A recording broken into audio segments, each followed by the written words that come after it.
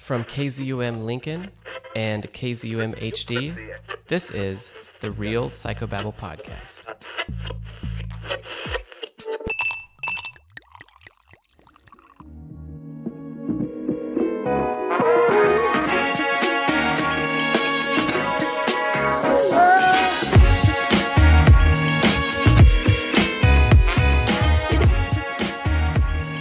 I'm Cody. And I'm Ro. And we have made it to the final episode of Season 2 of the Real Psychobabble Podcast.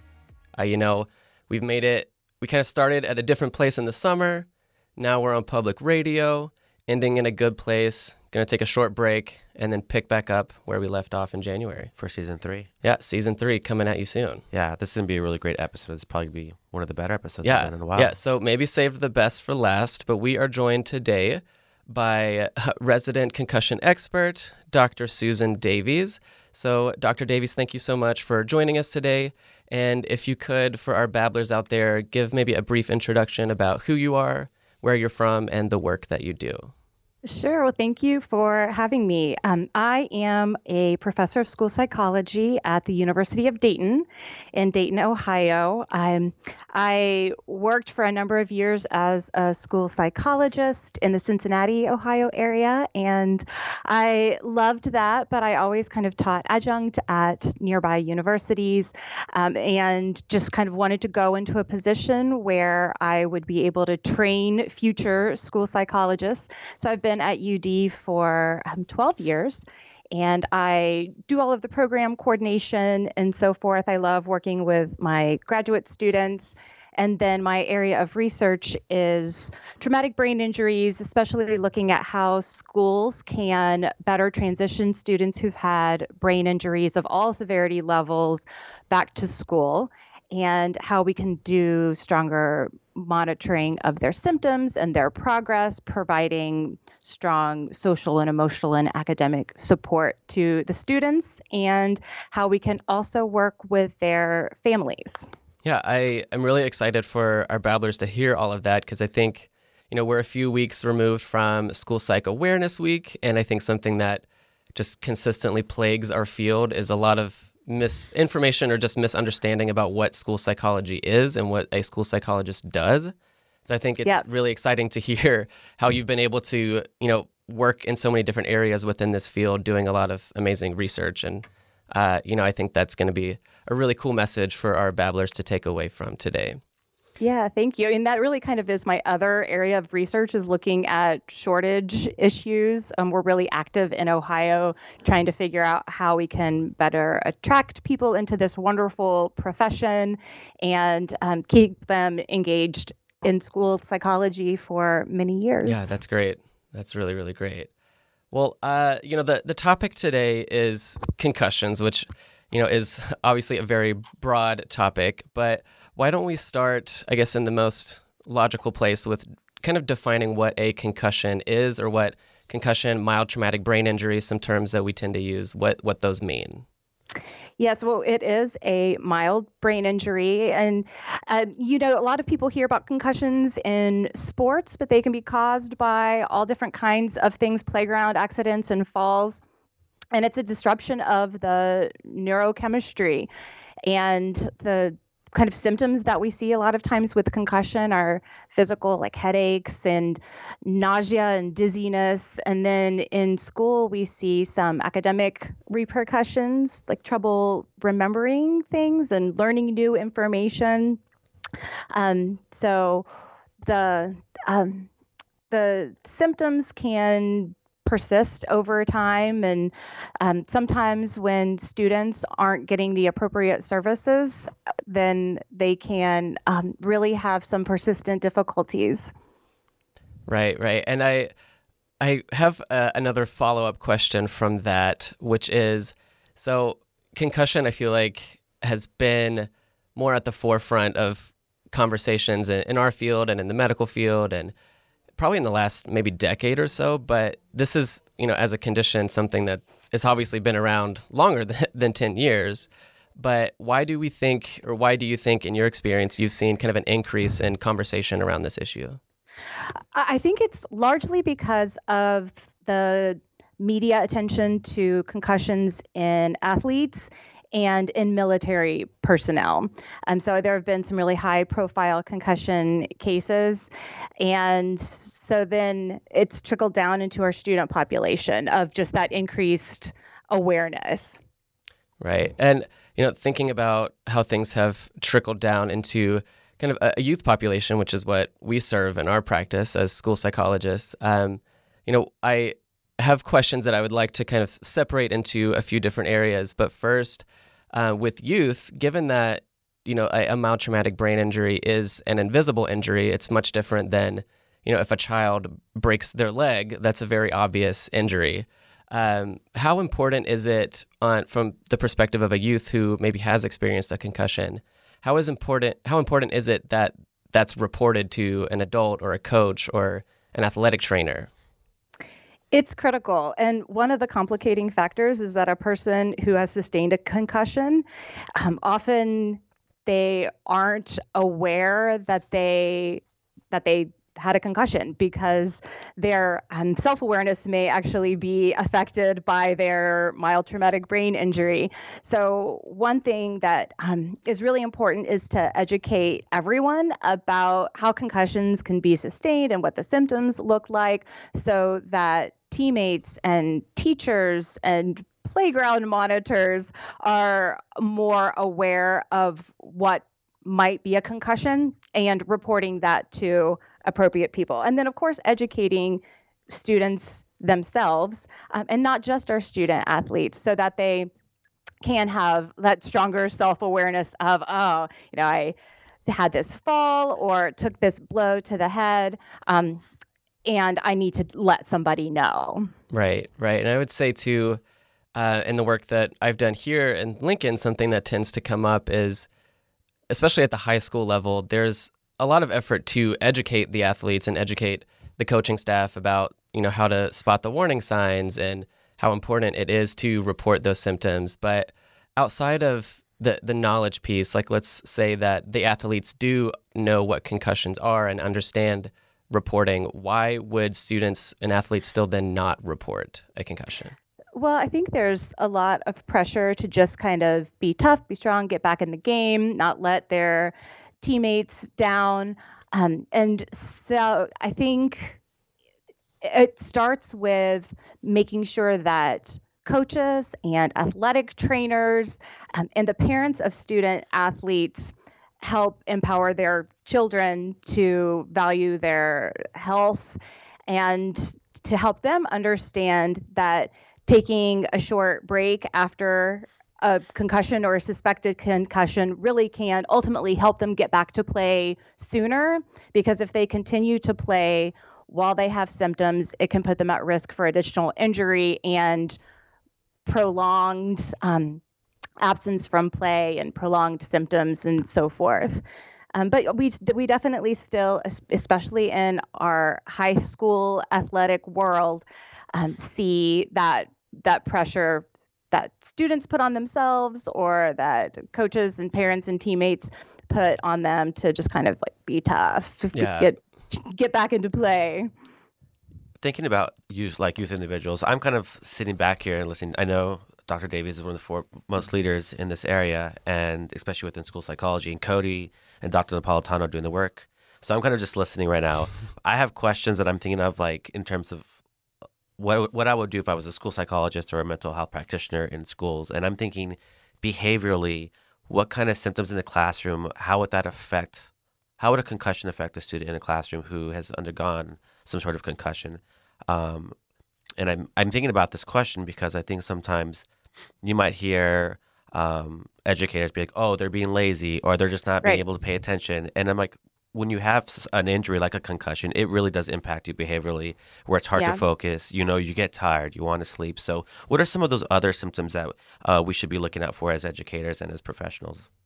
Well, I was going to say the very same thing that you just mentioned. It often looks like laziness, or it looks like attention deficit disorder, that the student may just be kind of spacey, producing subpar work, slow to learn material, not being as organized. So all of those things look like disengagement, and that can be really frustrating for teachers. Where I see this as a particular difficulty is students who are engaged or who are injured during the summer, and then they start back to school while they still have symptoms, and they have teachers who don't know them. So if a student's injured during the school year, a lot of times the teachers can be fantastic informants of this is their level of performance and engagement prior to the injury, and then this is what's happening now. But when they start back to school and they're with teachers who don't know them, they're not as easily able to make behavioral and academic comparisons. Right. And then I think, what potentially magnifies that effect and those behavioral manifestations in the classroom, could you speak to maybe, outside of the mechanisms of the injury and the kind of direct correlation with some of those behavioral symptoms to how that is influenced by or impacted by mental health symptoms? Yeah, so this is something our research team at the University of Dayton was really looking at carefully last year. We did some interviews with students of all ages who had sustained concussions and really talked to them about this social and emotional piece. And it's an interesting dynamic of some of these kind of social and emotional symptoms of feeling stressed and anxious, depressed, isolated and lonely.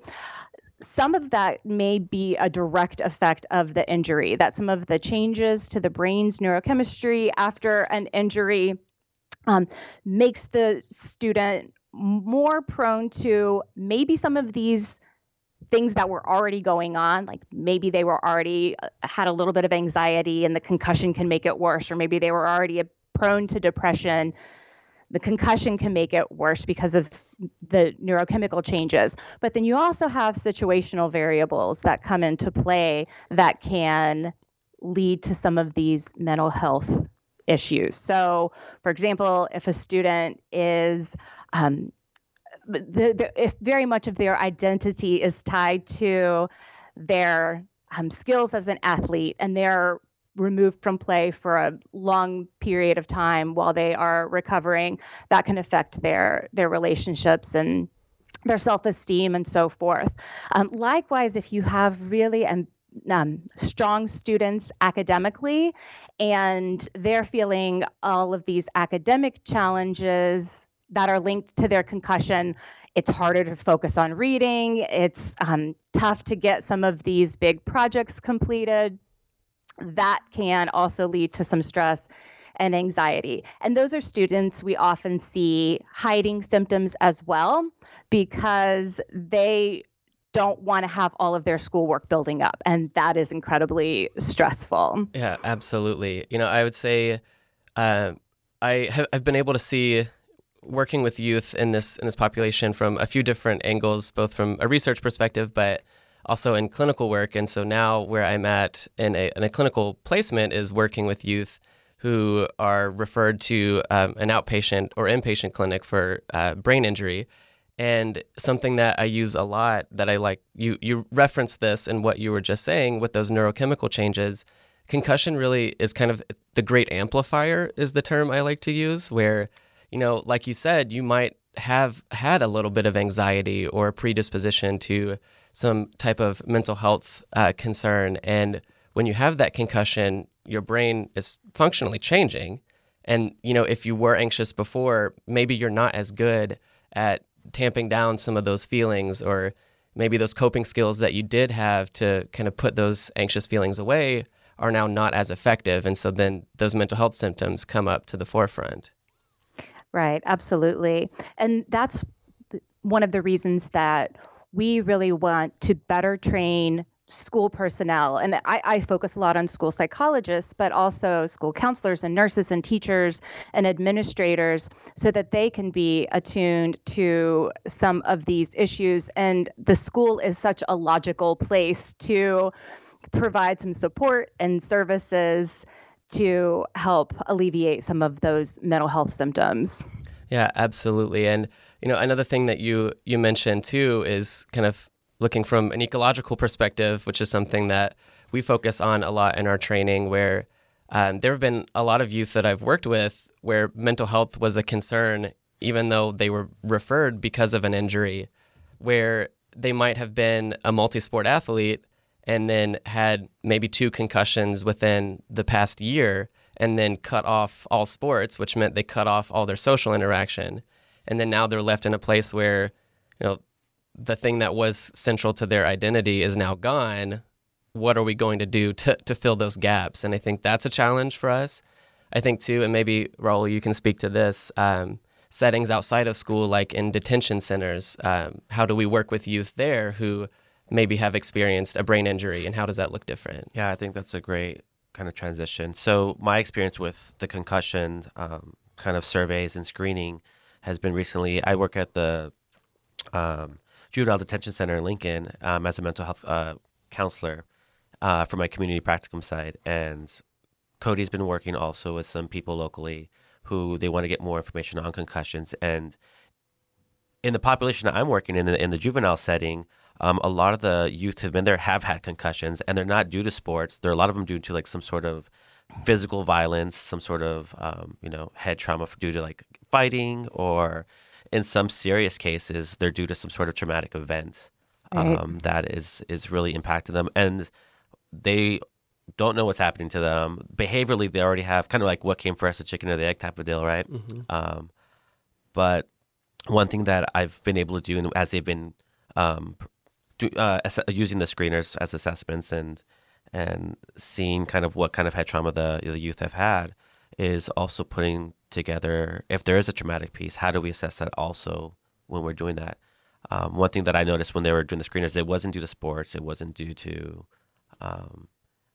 falling off a bike or something, is due to some sort of like violence occurrence that happened, situation that occurred. So it's just different. I mean, head trauma can come from pretty much so many different things that we don't really think about. So, right. But I think that's such an important point to bring up, because with increased attention and media focus and everything on concussions, I do think our student athletes are generally pretty well followed, especially the ones at the high school level where they have an athletic trainer. Yeah. They're often very aware of concussions, and they're following a return to play protocol.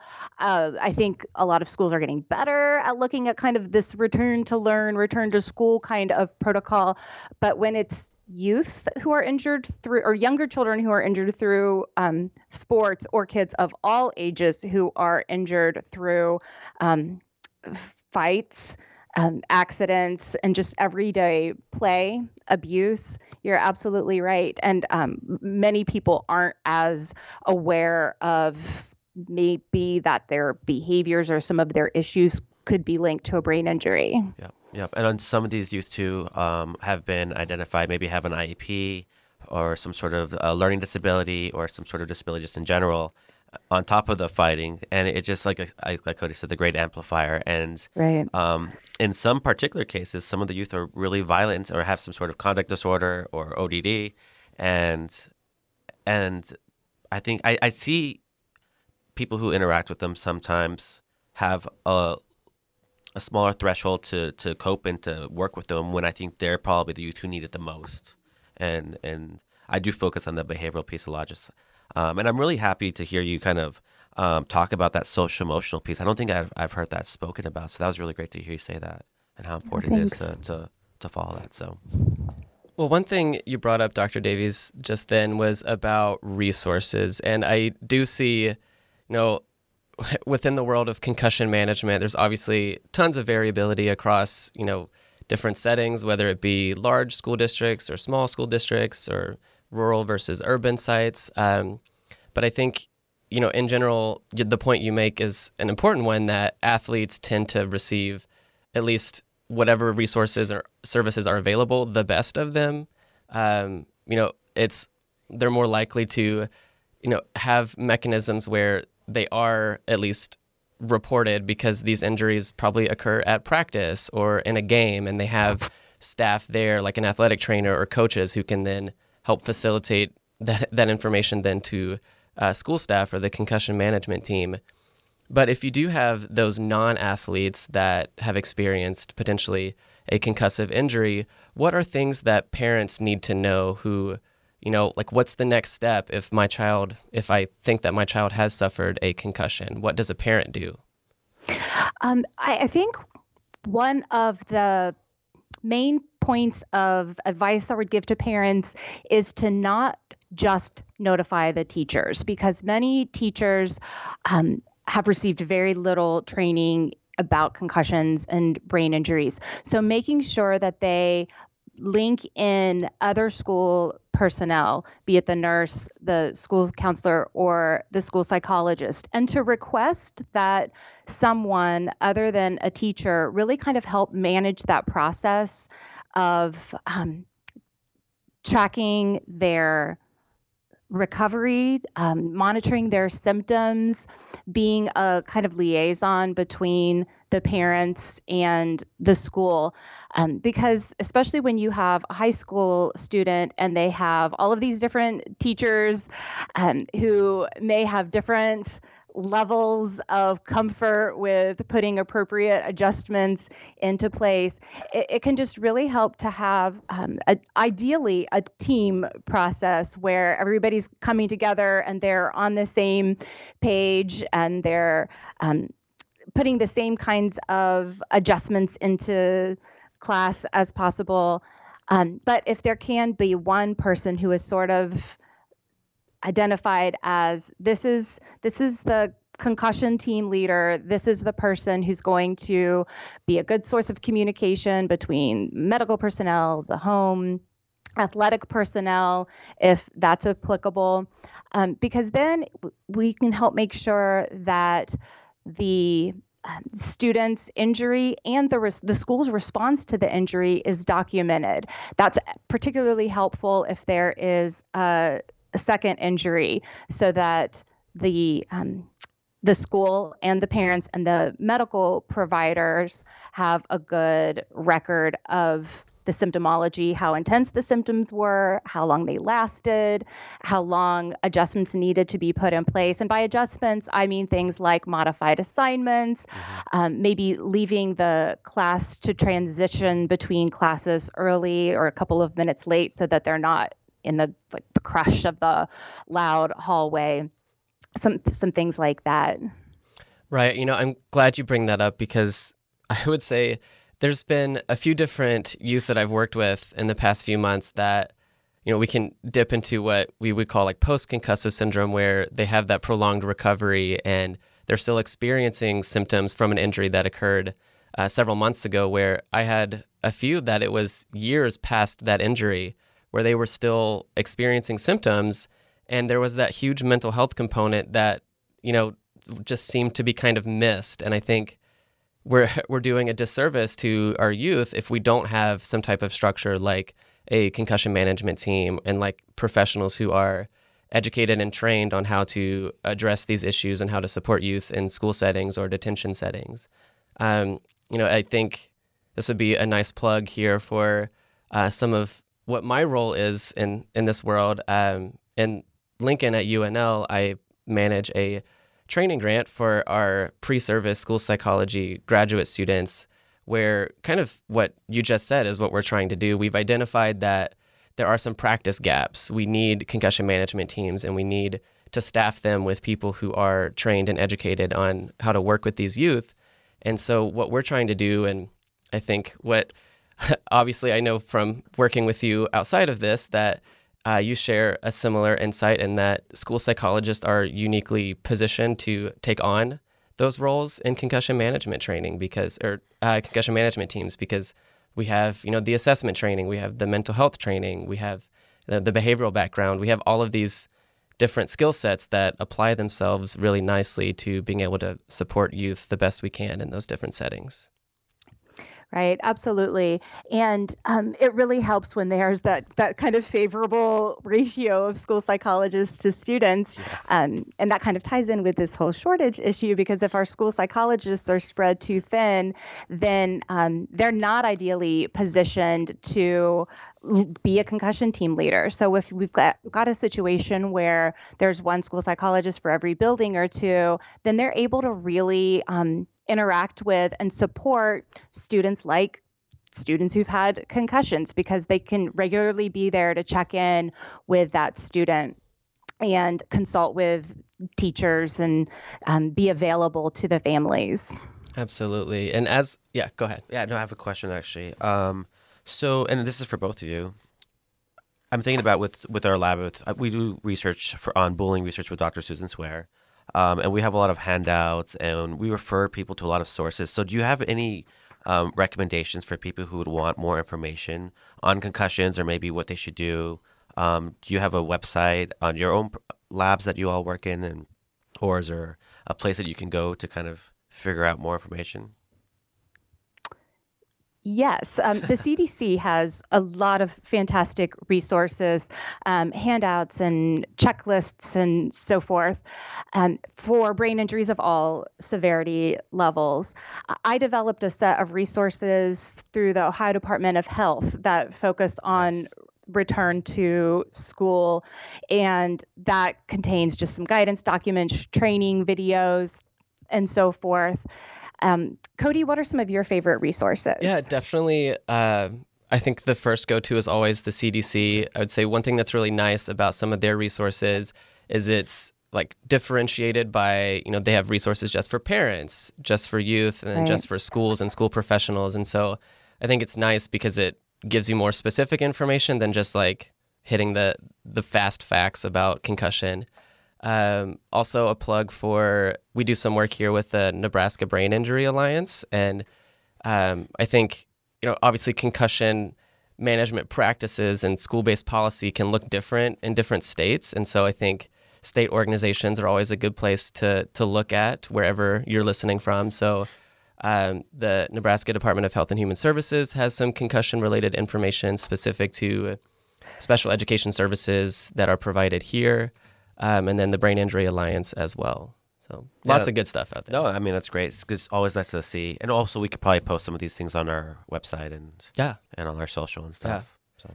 Well, I would like to do, not really like a game, but kind of round out our time with you doing some kind of myth busting. So something that we really try to do on the show is address different kind of misconceptions or misinformation about the topics that we are presenting on, and kind of trying to add in the science and refer to the research and what's being said so that we can do our best to inform our listeners. So concussion obviously has a lot of myths surrounding it. So I was wondering if I could present some to you and you kind of give us, your expertise on what these really are. Sure. So the first one, and I think this one comes up a lot, is you need to lose consciousness to have a concussion. Yeah, absolutely a myth. Most concussions don't involve a loss of consciousness at all. And usually if somebody does lose consciousness, that might be an indicator of a more severe brain injury. Right. Okay, here's the next one. Kind of along a similar train of thought. You have to hit your head to get a concussion. That is a big myth. And if you even just think about a football player, just the blows to the body can cause the brain to rattle back and forth inside of the skull cavity, and it's that mechanism of movement that can cause the concussive injury. So it doesn't have to be a blow to the head at all. Yeah. One of the screeners that when they were given to the youth at the JDC was about drowning too, and I didn't even think about that when they're doing that. So yeah, like some oxygen deprivation as an injury. Yeah. There's a GIF I like to use in one of the presentations I give for a seminar where it's just like a model of a skull with a brain in it, but the brain there's a technical term, but it's basically it's like Jell-O essentially. And so when it's hit, it sloshes back and forth in the skull cavity, and like you just said, you don't actually have to have a direct hit to end up with a concussive injury. Another one, and this is more on the side of treatment, is it is recommended for, if you do experience a concussion, to kind of lock yourself away in a dark room for days on end. Oh, I was hoping you would get to that one. Roel, do you want to take that one, or do you want me to? No, you get that one. Okay, so I think this is an interesting example of the pendulum swinging sort of too far in the other direction. So there's been so much attention on concussions in recent years that I think a lot of parents and even doctors are recommending just total rest and total isolation, like in a dark room and no activity, absolutely no screens for a prolonged period of time. And recent studies have shown that that can actually increase the duration of recovery. So so this is one of the reasons also that I think these school psychologists are such good people to help monitor recovery, because it's somebody at school to help monitor the response to light physical and cognitive activity. So you don't want them like running around recess or getting into football practice, but just some light walking and light cognitive activity to the point that it does not exacerbate symptoms is right where we want the person who's had a concussion to be. Now, once it starts to exacerbate symptoms, then you need to pull back on that cognitive or physical activity. Yeah, so is that, research that you're seeing come out in maybe more recent years, looking more at the aerobic activity and how that impacts concussion recovery? Yes. Yeah. Okay, well then the last one I have for you, and it's kind of, I guess, maybe a little bit similar, but the injury to the brain only occurs at the initial moment of impact, or I guess in another way, symptoms, if they don't occur immediately, then it's not a concussion. So that is also false, but it's a complex question. And so one of the reasons that somebody who's suspected of having had a concussion goes to the hospital and they'll get scans and so forth.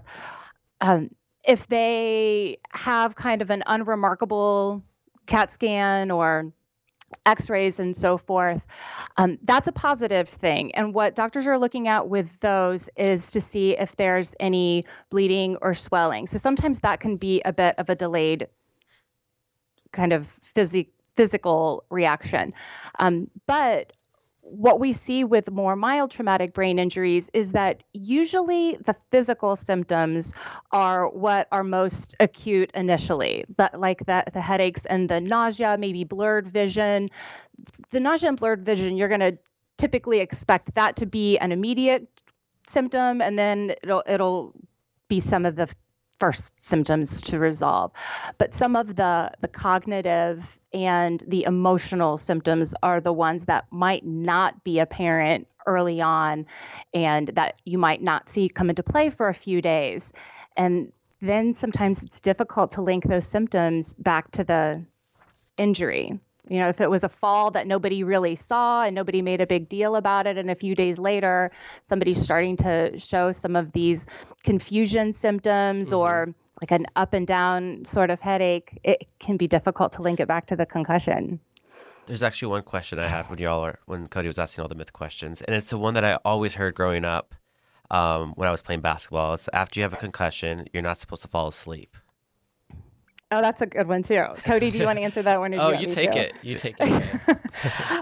No, sleep is really good for somebody who's had a concussion. You definitely want to make sure that they're seen by a medical provider, again, to make sure that there's not something more serious going on, like bleeding or swelling in the brain. But as long as those have been ruled out, lots of sleep is good. So sleep disruption, that's a pretty common symptom of concussion. Somebody having trouble falling asleep or staying asleep or needing more sleep than usual. And so I think that's a really good accommodation that the school can allow and provide, is let that kid sleep as late as they can in the morning and then head to school. We have so many really early starting high schools. And if somebody's recovering from a concussion and they're having trouble falling asleep and then they're having to wake up, 4.5 hours later, I think that's just a really easy kind of fix for the recovering student. Absolutely. Well, I just want to take a moment here for our babblers listening in that we have been really, story time for your expertise. I think you've shared an amazing amount of information and great. resources. Yeah, this is awesome. We always end the show with what about you, a week in review after we take a break. But I just want to say a quick thank you to Dr. Davies for joining us today, for sharing all of this great information, for busting some myths for us. So hopefully we have our listeners out there a little bit more educated about what concussions are and what they are not. I can't wait to meet you at NASP. I'm definitely going to have to follow Cody around and say hello. Oh, good. Yeah, a little plug for NASP That'll too. be fun. Yeah. And we will link those resources that we mentioned a few minutes ago, just in case we have babblers out there who want to learn a little bit more beyond what we covered today. But again, thank you so much for joining us. Thank you so much. All right, we'll take a short break and be right back.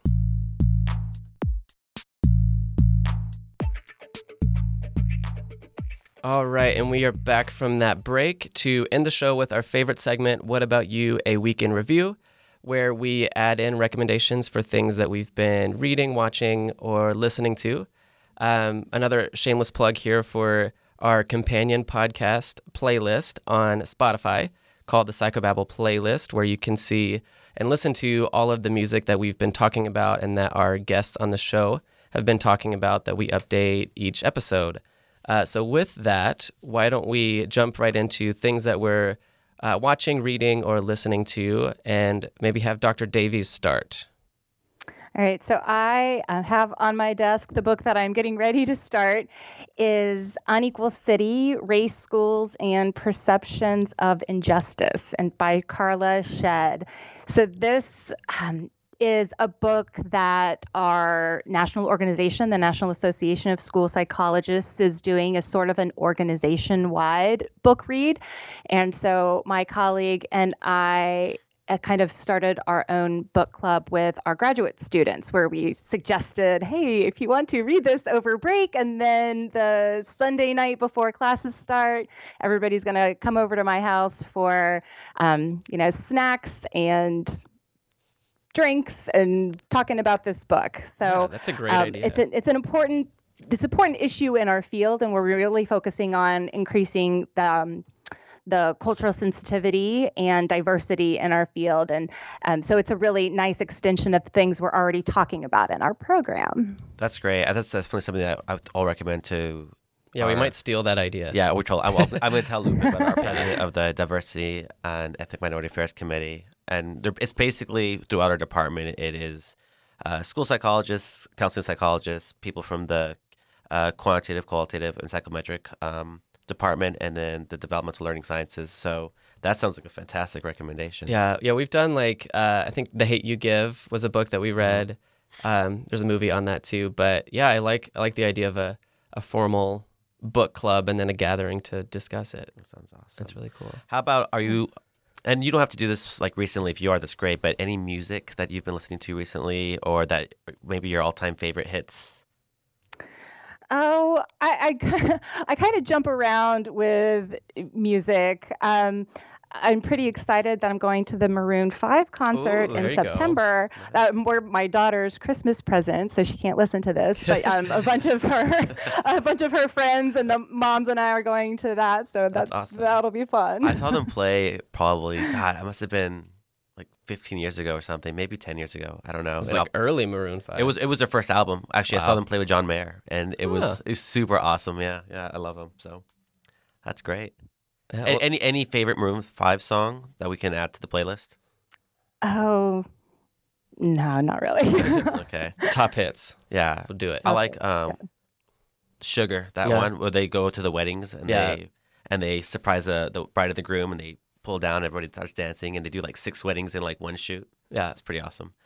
So we'll throw that one on. Yes, for we sure. will. It will And be then there. how about, are you watching anything? Yes, I just watched The Marriage Story on Netflix with Scarlett Johansson and so good. Adam Driver. So good. Yeah, my wife of the show and I have been kind of sitting on it to wait when we're emotionally ready to devote our time to watching it together. So No, it's hard to watch. It's definitely really on the list. Yeah. Yeah. Nice. All right, Raul, what about you? All right, I have some stuff here.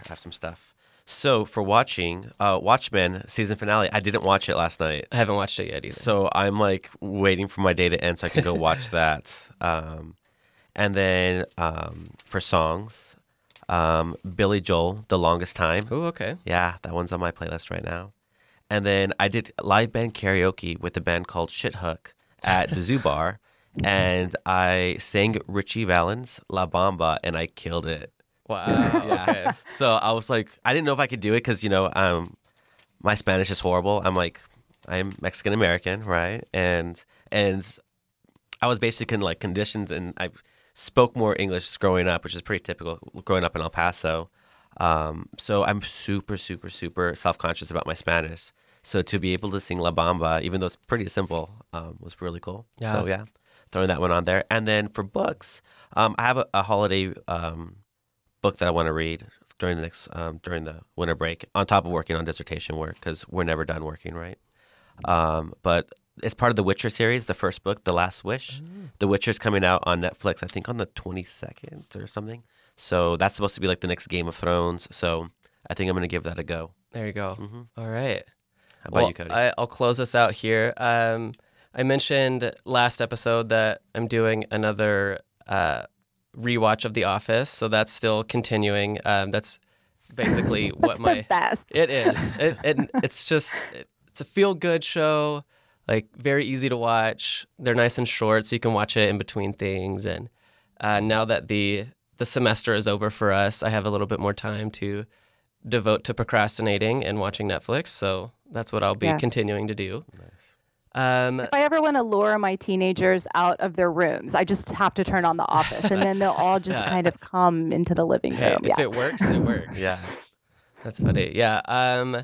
I am continuing to try to find different books to read. So I finished one that I discussed on the last episode, and so I'm kind of in the market for another one. So perhaps Unequal Cities will be something to be on the nightstand here soon. I did start listening to a new podcast that I really like, which is called Scattered. And it's kind of this exploration of a son's relationship with his father after his father is diagnosed with Alzheimer's, and kind of, how their relationship changes, and things about, I guess, his father's past and things of his experience as an immigrant in America. And I think is really eye-opening. I'm just a few episodes in, but I think a really cool podcast if you're interested in things related to those topics. But I think that's all I got going on for me for my week in review. That's fantastic. Yeah. Well, Babblers, thank you so much for sticking with us throughout season 2. Thank you to Dr. Davies for joining us today and sharing her amazing expertise on concussions. And super huge shout out to KZUM for bringing us into this wonderful studio and letting us use all of their gear, and really valuing kind of the messaging that we've been putting out to share with our local Lincoln community. I mean, for 2 grad students who are completely unqualified, as we say, it really means a lot to us that we actually have a voice and we can provide you with, we think content that's really important for just the general population to know. Yeah. So, like we said, to start the show, we'll be taking a short little break here, and we'll be back for season 3 in January. But you can, as always, listen and stream all of our episodes at kzum.org/psychobabble. And hopefully those will keep you busy until we're back with some new content. And we'll have to find a way to post content to our social media, so you can follow us on Instagram, on Twitter, on Facebook, and you can find basically links to all those on our website that Cody just mentioned. So all the good stuff. Well, until next time, cheers.